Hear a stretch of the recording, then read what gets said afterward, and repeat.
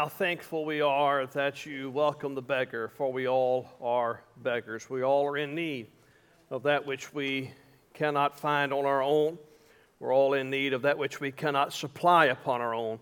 But you, Father, are a good God who has provided what we need for this day.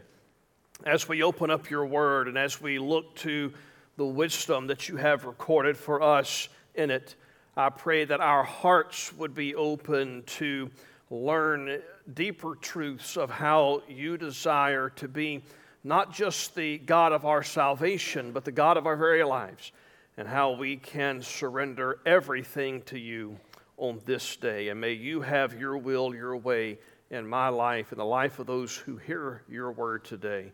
In Jesus' name, amen.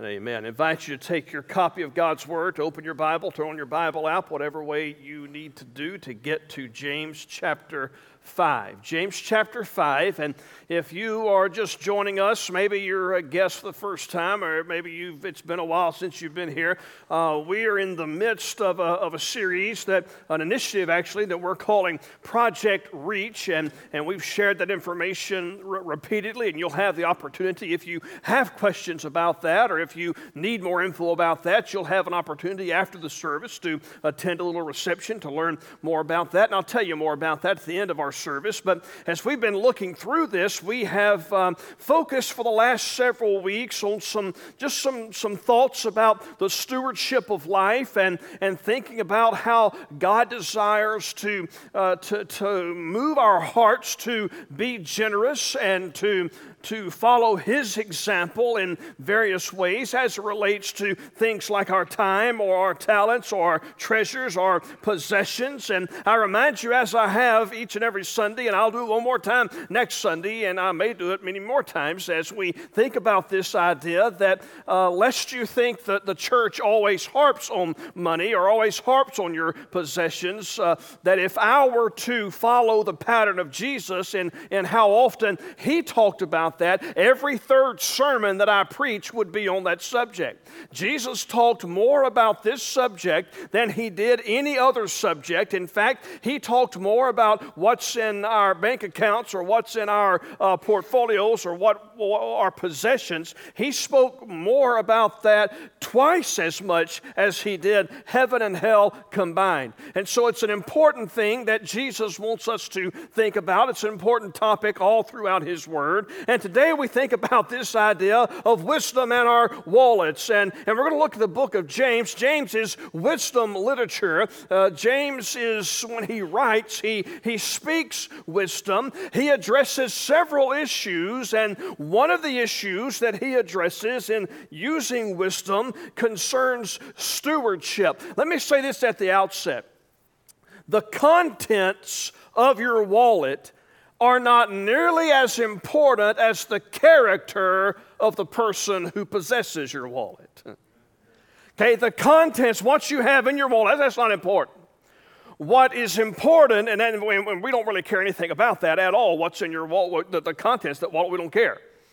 That's not the purpose, that's not the focus of James. The focus of James is the character of the person who has that wallet, the character of the person who has that which God has entrusted to us. So we're going to take our wallet, we're going to take our purses, we're going to take our mercies, and we're going to take them, we're going to take our Bible, and we're going to put them together, and we're going to ask ourselves, what does the Bible, what does James specifically say about our wallets? What does God say about it? Does God have any right to rule over your wallet? Does God have any room to speak about your wallet? Does God have any right to open up your wallet and talk about your possessions? Stewardship is a big issue in Scripture, and it focuses not just on numbers in a bank account, but the stewardship that God speaks about focuses on all things that God entrusts to us. It speaks to our time. time. It speaks to what we do with our lives. It speaks to our talents, how we use what God has given to us. And it speaks to our treasure. It speaks to the totality of our lives and how we invest it for man's good and for God's glory. Now, when we approach this subject, we have to be very careful that we don't approach it economically, that we don't approach it politically, and that we don't approach it socially, but rather we want to approach it biblically. We want to approach it the way God, and to understand what God has said about it. When we look out at the world, we think about those who are rich, those who are poor. We think about those who have some, those who have none. We think maybe about those who are somewhere in the middle. But understand that it's possible for a person to be godly and not have anything else. In fact, I think about Jesus' family. They had Jesus himself. What more godly a person can you think of than God? Anybody got one better than that?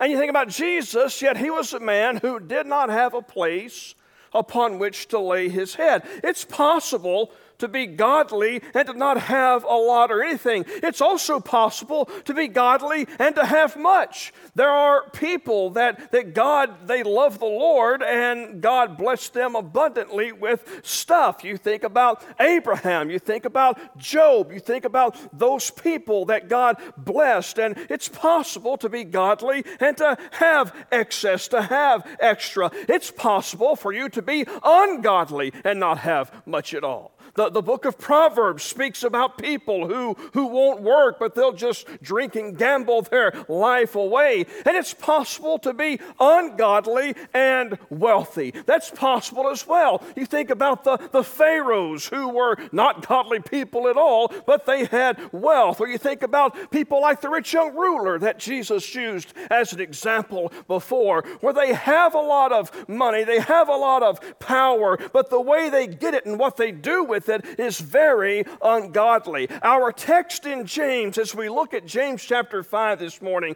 James is going to deal with a couple of those groups that we mentioned. Specifically, James is going to speak to those people who are godly, but they don't have much at all. And he's going to speak to those who are ungodly, and they seem to have a lot. This is what he says in James chapter 5, beginning in verse 1.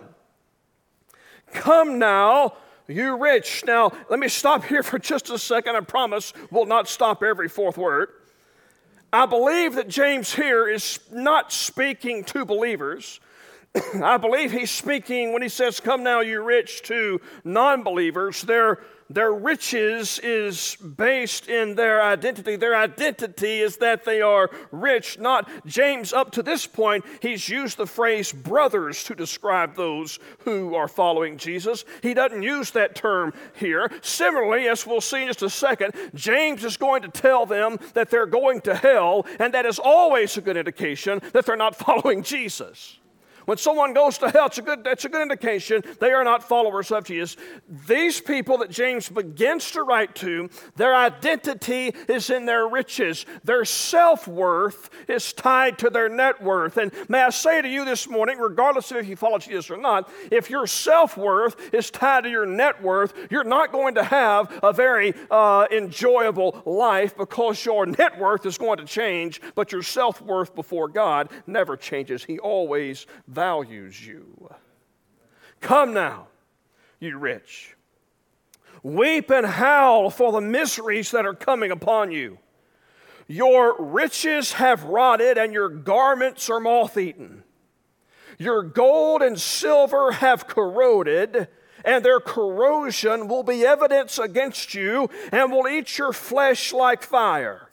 You have laid up treasure in the last days. James here is talking about hell. That's why he says it eats your flesh like fire. He's talking about the day of judgment, the last days. James is echoing the teaching of Jesus in Matthew chapter 6, which we looked at last week, where Jesus said, lay up for yourselves treasures in heaven. He gave those instructions, but those that James is writing to here have not heeded those instructions. They are laying up treasure treasures for themselves, and now they receive a rebuke from James. According to what James is saying, they have so many clothes they can't wear them all before the moths eat them. They have so much gold and so much silver, it corrodes before they can spend it. Now look, it is not a sin to have nice things. It's not a sin to have a lot of things. It's not a sin to have a lot of nice things.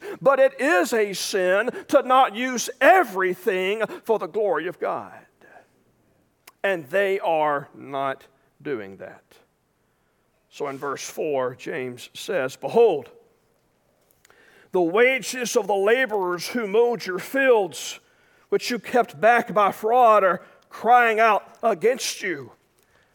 And the cries of the harvesters have reached the ears of the Lord of hosts. You have lived on the earth in luxury and in self-indulgence. You have fattened your hearts in the day of slaughter. You have condemned and murdered the righteous person. He does not resist you." There are two groups involved in this context. One group, James said, is landowners. The other group is the laborers. And the landowners are apparently not believers. They don't love the Lord. They don't serve the Lord. The laborers do love the Lord, and they are receiving tremendous injustice, and they are crying out to the Lord because of it. These laborers are hardworking people who expect to get paid at the end of the day so they can go home, provide for their family. They've worked all day, yet they do not receive their pay. And when James sees how they're being treated, when James sees the way that the wealthy landowners are treating their poor laborers, there is a sense of righteous indignation that rises up in him. Hence, his tone is quite stern. The laborers didn't own the land. They didn't really have any legal rights. If a landowner committed a crime, if a landowner committed an injustice against the laborer, there's nothing the laborer can do. They have no recourse. Their only option is to bring their case to the Lord and trust that God would hear them.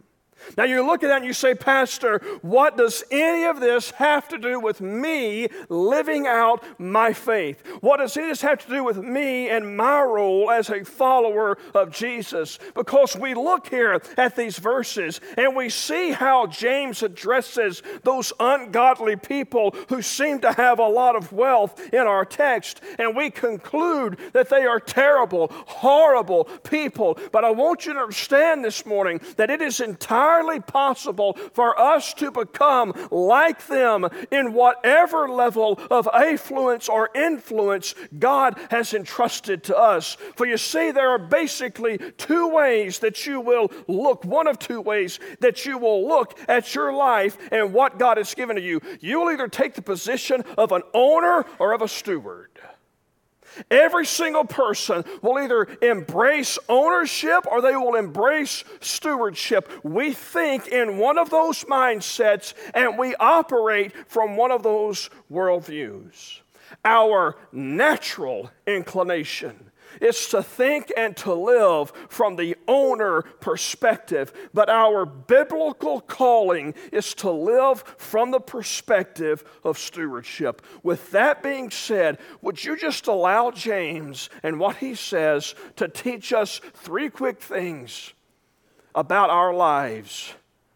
Some wisdom he gives us about what God has blessed us with. The first lesson is this: all that I am and all that I have belong to somebody. Okay, we need to realize this morning that all that we have, that all that we are belongs to somebody. Stewardship begins with this simple principle that all that I am, that all that I have belongs to somebody, capital S, and that somebody isn't me. Now I'm going to make a statement, and I know ahead of time that this statement is about the most unpopular statement, not the most, but among the most unpopular statements a preacher could ever make. And I realize that at the outset.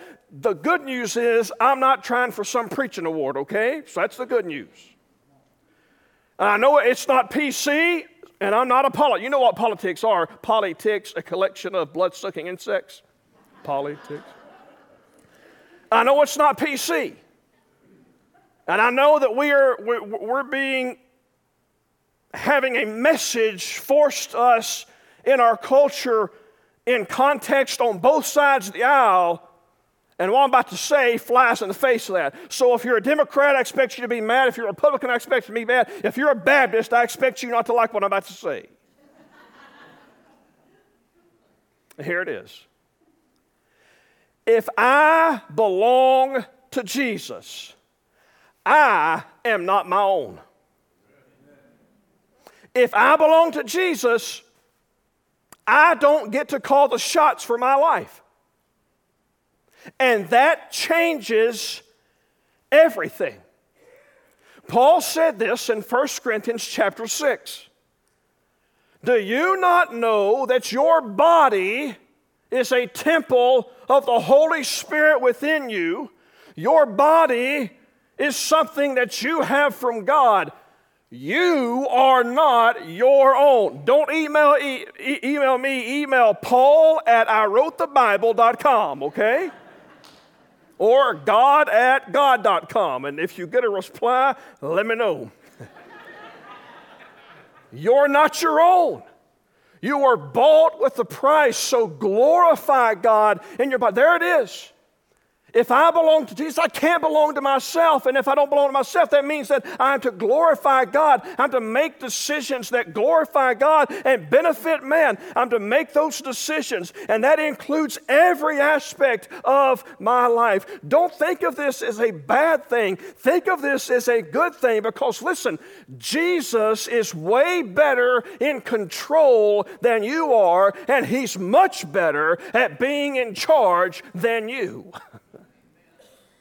And so because I belong to somebody, if I personally belong to Jesus, then everything I have belongs to Jesus, and that should change the way I live. My day belongs to Jesus, therefore I ask Him, before I ask anybody else, I ask Him how I should spend my day. Y'all got a lot of ideas of how I should spend my day, and some of y'all share them.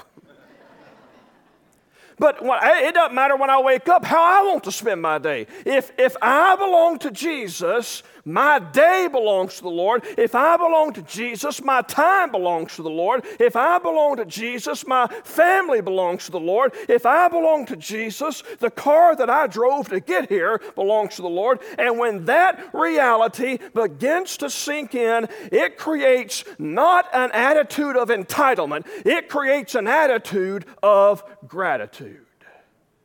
When I realize that all that I am and all that I have belongs to Jesus, I learn, to quote the great theologian Elsa, I learn to let it go. And I don't have a need to control it all, but I allow Jesus to take charge.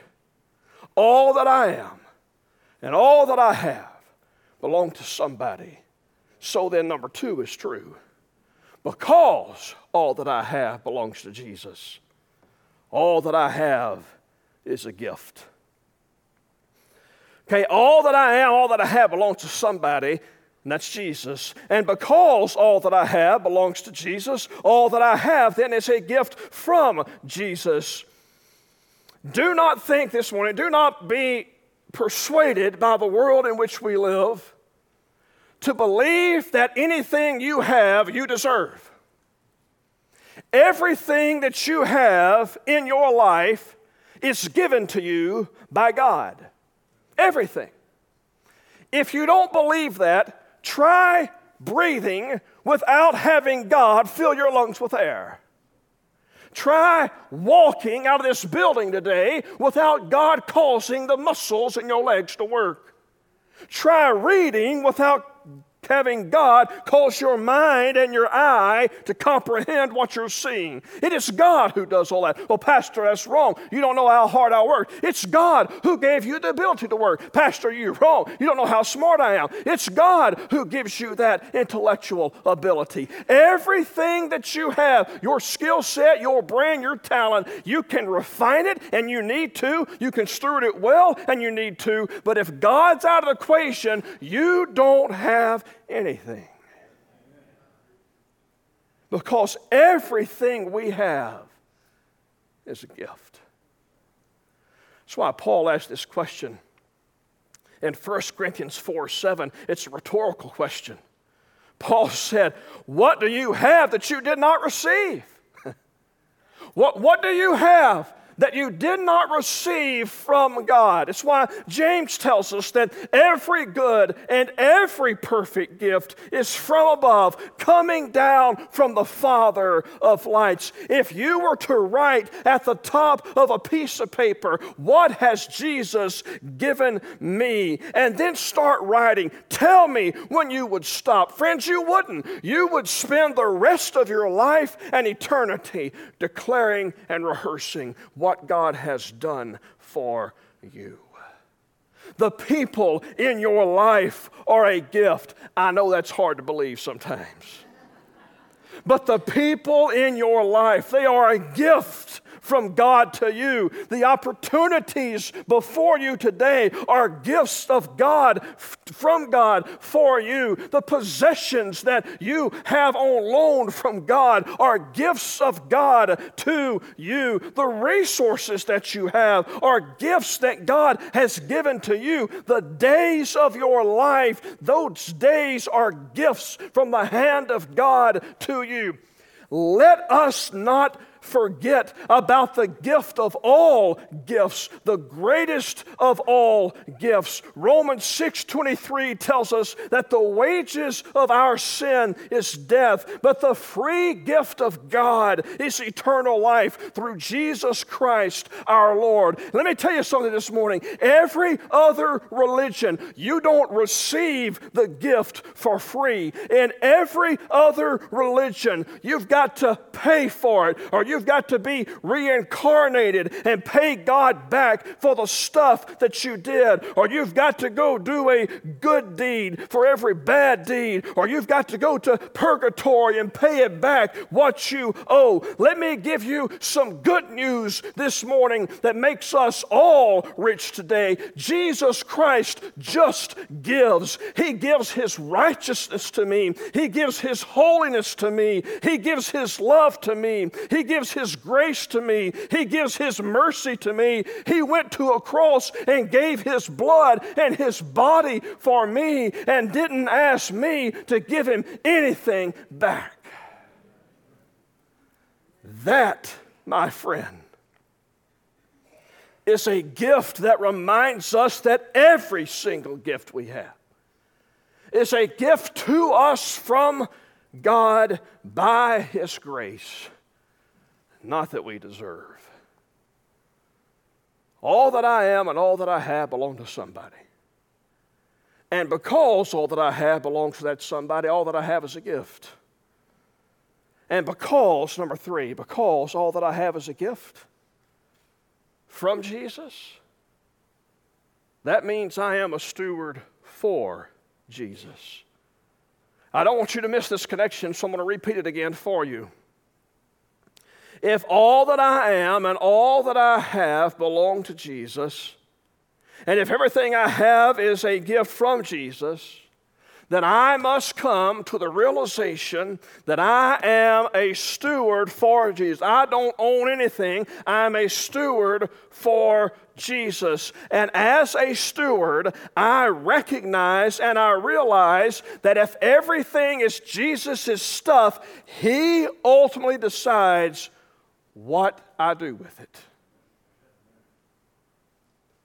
It's ultimately His decision.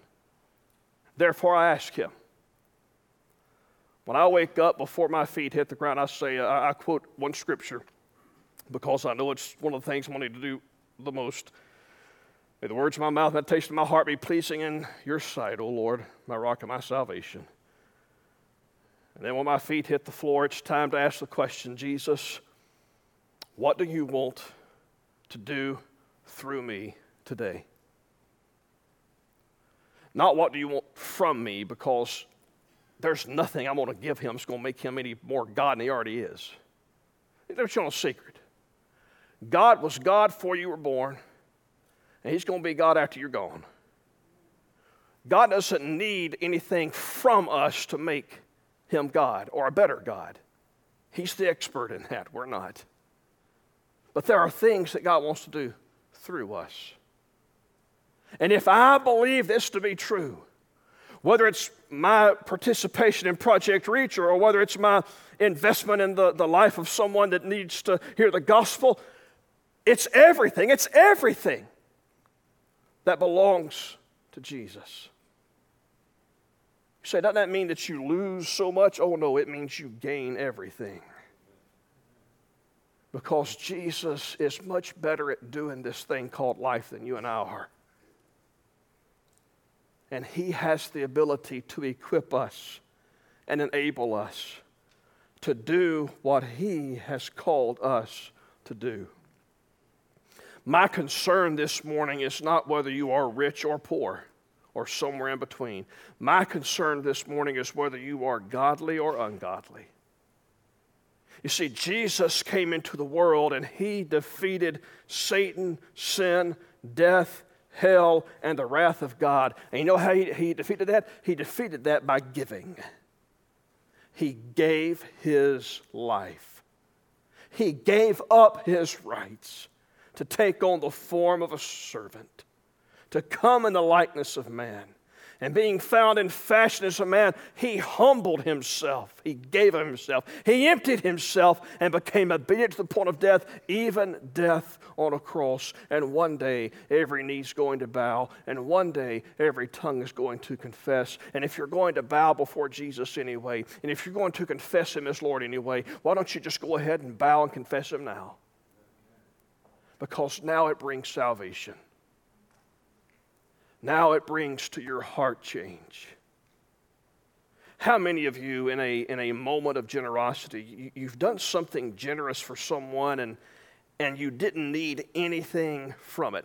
Just the ability to do that was a joy and a delight. If you've ever had that experience, the reason that you felt that was because that's the heart of God. That is the heart of God. And that's who God has called us to be. And that is how God has called you to live and live out your faith. You don't come to God today with stuff in your hands to bring him anything. Nothing in my hand I bring, simply to thy cross I cling. We come to God today empty-handed to receive Jesus. And when you receive Jesus, you receive a heart like his and hands like his. You receive a heart that desires to be a good steward, and you receive hands that do good for man and bring honor and glory to God. My friend, if you will come to Jesus this morning empty, you will leave with a life that's full. That's my question to you this morning. I'm done.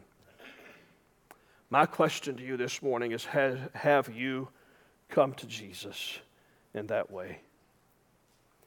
Have you come to the one who has given everything for you? See, here's the thing about gifts. We all like to receive gifts, and most of us like to enjoy giving gifts to other people, but let's suppose that I had a gift for you. I don't, but let's just suppose I did. And let's suppose it was the keys to a car that you always wanted. And I had those keys. Again, this is just illustrative purposes only, okay? And I had those keys wrapped up in a box, and I said, this is your gift. What good is that gift as long as it's to you, as long as it's in my hands? Nothing. See, that gift has to be received. It's never achieved. It's only received. And today, Jesus offers a gift that's the greatest gift of all, eternal life, a relationship with him. And he offers that gift, and it's not even wrapped up. It's been unwrapped on the cross. And he offers that to you today, but that gift does you no good unless you receive it. You say, Pastor, I want to achieve it. You can't. Receive it. To as many as received him, to them he gave the rights to become children of God, Acts 4:12. If there's never been a time in your life when you simply received that gift, would you receive it this morning? You receive it simply by praying to Jesus, talking to Jesus. You confess your sin to him. You confess the fact that you are not worthy for that gift, and you have that desire in your heart to no longer serve that sin, but to receive salvation, and you simply ask Jesus to be your Savior. Ask Jesus to give you the gift that he has available for you today. If you've already done that in your life, are you allowing God's generosity to flow through you? If your heart has been changed by grace, are you extending that grace to others? Are you the hands and feet of Jesus among your coworkers, your circle of friends, your classmates, the people in your neighborhood, the people you know don't like you? Are you being the hands, the graceful hands of Jesus to them? In just a second, I'm going to pray. After I pray, we're going to stand and sing. And as we stand and sing, this will be your opportunity to do any business that you need to do with God. What that business is, I don't know for you. But I do know that the only thing God desires for you to do today is to say yes to whatever he's asking you to do. And whether you do that in your pew, whether you want to make use of this altar, whatever God has placed upon your heart today, would you simply say yes to this great, good, generous God who's given us all things? Lord, how we thank you that Jesus came and did for me what I could never do for myself. I thank you that you so loved the world that you gave. Father, if there's one in this room today that's never received that salvation, would your Holy Spirit continue to speak to them and convict them of their need to cry out, receive that gift. For those of us who have received that gift, it doesn't mean that all of a sudden we become super generous people who seek to honor and glorify you. It's a daily struggle, a daily challenge to die to self. Even when I wake up and pray, may the words of my mouth, meditation of my heart be pleasing in your sight, O Lord, it may not be within 30 minutes before the words of my mouth are not pleasing. So, Father, as we seek to follow you, we must continually place ourselves on the altar as a living sacrifice for you. So today, if there's something in my life, if there's something in the life of anyone else here who follows you that we need to put to death, would you help us today to have the faith and the spiritual strength to do that? Whatever you're calling us to do, may we simply say yes. In the good name of Jesus we pray. Amen. Let's stand together.